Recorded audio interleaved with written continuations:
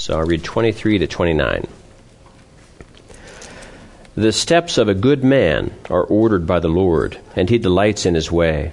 Though he fall, he shall not be utterly cast down, for the Lord upholds him with his hand. I have been young and now am old, yet I have not seen the righteous forsaken, nor his descendants begging bread. He is ever merciful and lends, and his descendants are blessed. Depart from evil and do good, and dwell forevermore.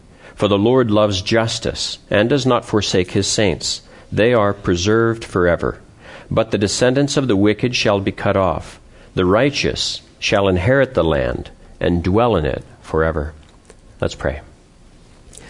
Lord, we thank you for your word, and we pray, Lord, that we would revel in the truth that it reveals, not only in our hearts, but in this world. We thank you, Father, for it, and we pray that you would open our minds and have your Spirit to guide us by its power. In Jesus' name we pray. Amen. This text is a little unique as it comes to Psalm 37. In verses 27 through 29, you'll see the word forever 3 times. And so it appears in every verse. In verse 27, forevermore.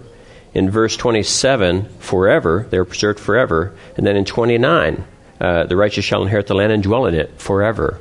There's only one other occurrence back in verse 18, and it speaks of their inheritance shall be forever. And so each of the forevers in our present text, 27 to 29, is referring to our future as children of God. And so I am always moved by the consideration of how lightly we esteem these terms, like forever. What is forever? If you think, what is forever, what pops into your head? I would say it pops into probably half of our heads. Of course, diamonds. Diamonds are forever. We're a product of our culture. I mean, we're little absorbers of all of these advertisements that we have. And I was at a wedding this week, and it's interesting to me that, let me give you a theoretical wedding vow between Adam and Eve, using the traditional wedding vow. I, Adam, take you, Eve, to be my wife, for better or for worse, for richer or poorer, in sickness and in health, as long as we both shall live. Or another version would be until death do us part. What a boring wedding vow, isn't it? So dark. That's not a very happy romantic wedding vow, is it? This would be a wedding vow, I think, written by a romantic. I, Adam, take you, Eve, to be my wife forever. Until the youngest star burning in the furthest galaxy is a mere ember in the night sky. That's how long my love will last for you. So see, I like these traditional wedding vows that are much more biblical, much more practical. Until death do us part. It's exactly what Jesus had told us. When the Sadducees came to test him, and they said, whose wife will this woman be in the hereafter, since she knew these 7 brothers? And he said, you know neither the power of God nor the Scriptures. Just a beautiful rebuke to these people. And so we sometimes elevate this romantic love much farther than it should be. And the reason I bring up the wedding is that there was a song written by the groom, and it was entitled Forevermore. Now, I don't know, I didn't really hear the lyrics clearly, but if they were written to his wife about their love, then that's just another example of us misappropriating this terminology. Forever is God's. It's not ours. We have no control beyond the death that we have, the death that we die on this earth. And so we have to allow God to have the term forever. We dare not take it upon ourselves. But we can use it as he indicates to us that we're allowed to use it. And that's what this text is about. Now, this portion of text that I read, 27 to 29, I think can be entitled, The Righteous Walk with God Forever. The previous version that I read, 23, 4, 5, and 6, I think can be entitled, The Righteous Walk with God on Earth. So see, they're contrasted, the previous portion with this portion. And God is conveying to us that our obedience to him is in the here and now, and we will bear good from this, but it's expected of us We will walk with God in the here and now, and yet he assures us we will walk with God in the hereafter forever.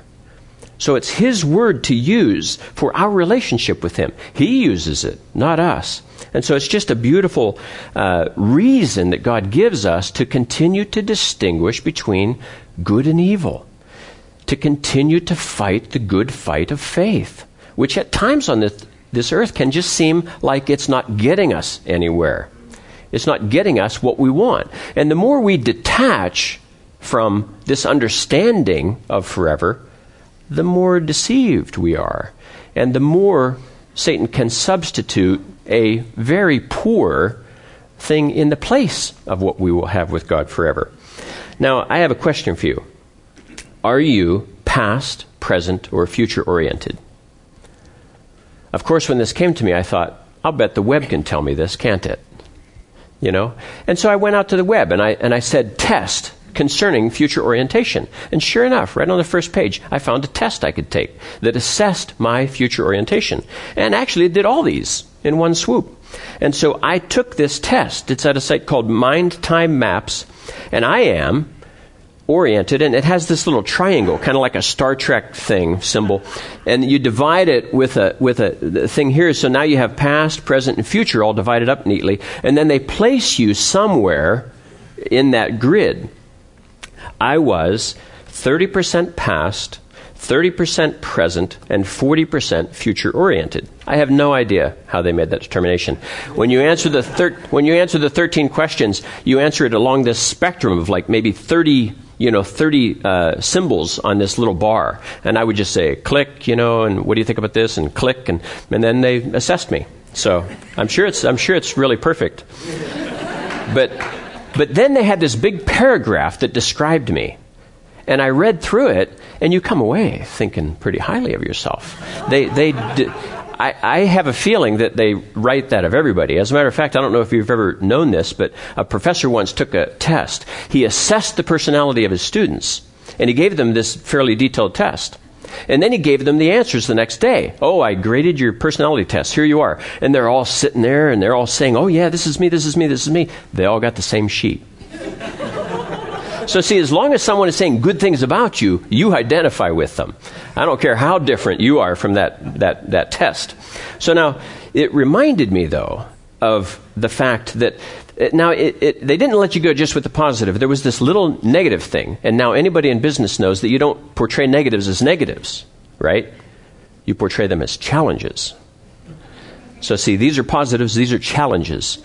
So my challenge is, and I thought, well, yeah, this kind of rings true. And here you're not as quick to, agree with them. But see, the positives were this humongous paragraph, all this wonderful stuff. The challenges, they just gave me 3. Probably all I can deal with. So the strength of my character is limited to 3 little things.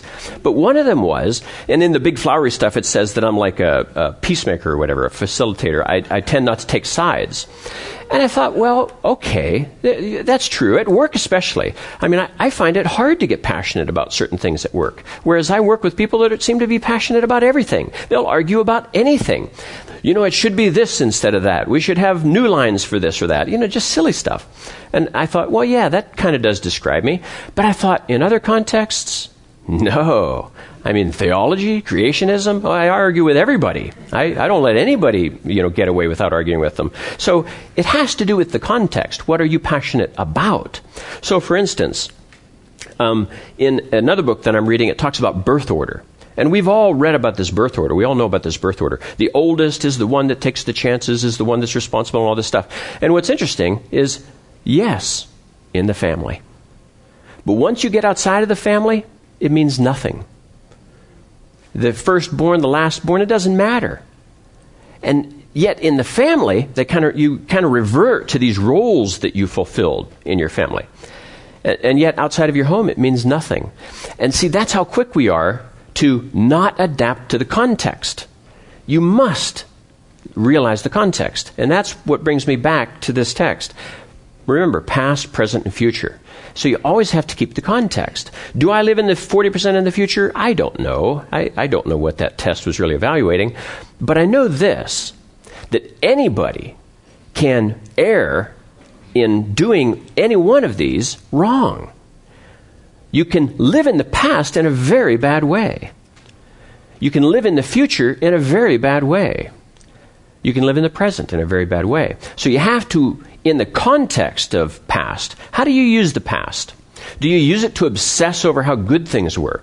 To obsess how, oh, I wish it was like that again. That's a bad way, right? How do you use the past? You use it to drive your decision-making in the present and the future. I did that once. I burned myself. I'm not going to do it again. So see, that the past helps to educate us on what we did right, what we did wrong. And yet that's really it. You don't want to obsess over the past and try to relive it. Now, everybody is nostalgic to some degree. I am. I've been scanning in pictures. I saw that Dave Lane, I commented on a picture he scanned in of him helping his family build a cabin. I mean, we love this. But there can be this unhealthy obsession with the past. And largely because we don't really want to live in the present and the future. We don't want to go there. So David here always kept a balance and a proper future focus. What is it about the future that you should do? What is a good living for the future? So a good living for the future is this. God wants us to be motivated to obey Him because of a future orientation. That's very clear from Scripture.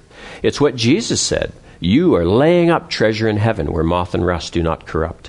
That is a motivator for us to be faithful, to do good things. I remember, and I've mentioned this before, but I remember talking to a believer, and I think he was a believer, maybe cultural, but in the service when I was in, and I was a new young believer, and I'm all psyched for the Lord, and I'm a Jesus freak. And I'm telling him about how there are many mansions in heaven, and they're all different sizes. He was offended at this. Now, this guy was a vowed hater of communism. But isn't that what communism believes? That everybody's going to live in the same, identical shack over in Russia? And yet, here he is trying to say that that's the way heaven's going to be like. Everybody's going to have like a condo, in heaven. I'm like, no. I said, I don't deserve to live like other people have lived. I see these victors of the faith. So see, a future orientation that Jesus is trying to awaken within us is that where you are in heaven will be dictated in large part upon where you are now here on the earth. How much do you pour yourself out for me? I don't believe that's where we'll remain in heaven. Of course, heaven is filled with time, and we will fill heaven, and we will continue to progress. But there is a degree to which where we begin is based on what we've done here on the earth. Our works go with us into heaven. They don't get us into heaven, but they will, in a sense, be our starting point in heaven. And Jesus told us that. Lay up treasure in heaven where moth and rust do not corrupt. And so that's what this is all about. This is about sticking with it because there's a reward for sticking with it. It's not salvation, but it is reward, and it's tangible. It's tangible on this earth, and it's tangible in heaven. I don't know what it will be, but I know it's real. God's Word says it's real. Now, the interesting thing about looking at past, present, and future is that this obviously is also past, present, future. We look at the table into the past to see what Christ did for us. And here we are today, at this moment in time, in the present, admitting our need of God's grace. And when we come to this table, we partake of that grace. We submit ourselves to God, and we say, God, help me. I need help. I am weak in and of myself. And future. Because we know this is a poor substitute for the actual presence of Christ that we will experience when we get to heaven. As blessed as this is to partake in, as much as God wants us to do it, it is a substitute, a proxy for Jesus Christ Himself. And we will dwell in His presence forever. So let's pray. Father, we thank You for this, Your Word, that draws us close to Yourself, that reveals truth to us, both here on this earth and in our hearts, in our minds, where we so often live, where we ruminate, where we choose to obey or choose to disobey. And we thank You, Lord, that Your Word can structure and protect our minds just as it can our lives here on this earth. And so we pray, Lord, that You would send Your Holy Spirit and grant us grace that we can, in the week ahead, overcome temptation and fight against sin, to lay up greater treasure in heaven through obedience. We thank you now, Lord, and ask you to bless this to our bodies and bless our bodies to your use. In Christ's name, amen.